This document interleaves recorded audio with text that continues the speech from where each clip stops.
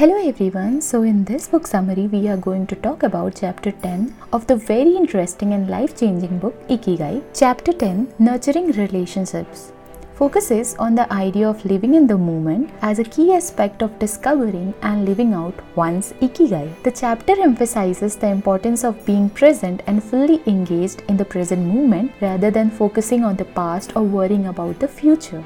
The author suggests that by being mindful and present, individuals can find greater clarity, peace, and purpose in their lives. The chapter includes several exercises and tips to help reader cultivate mindfulness and live in the moment. These include practicing meditation and mindfulness techniques, engaging in activity that bring joy and fulfillment, and being fully present in one's interaction with others. The author also explored the idea that living in the moment can help individuals identify their true passion and purpose in life. By being present and attentive to one's thoughts and feelings, individuals can gain greater insight into their deepest desires and values. The chapter also emphasizes the importance of embracing change and uncertainty as a natural part of life.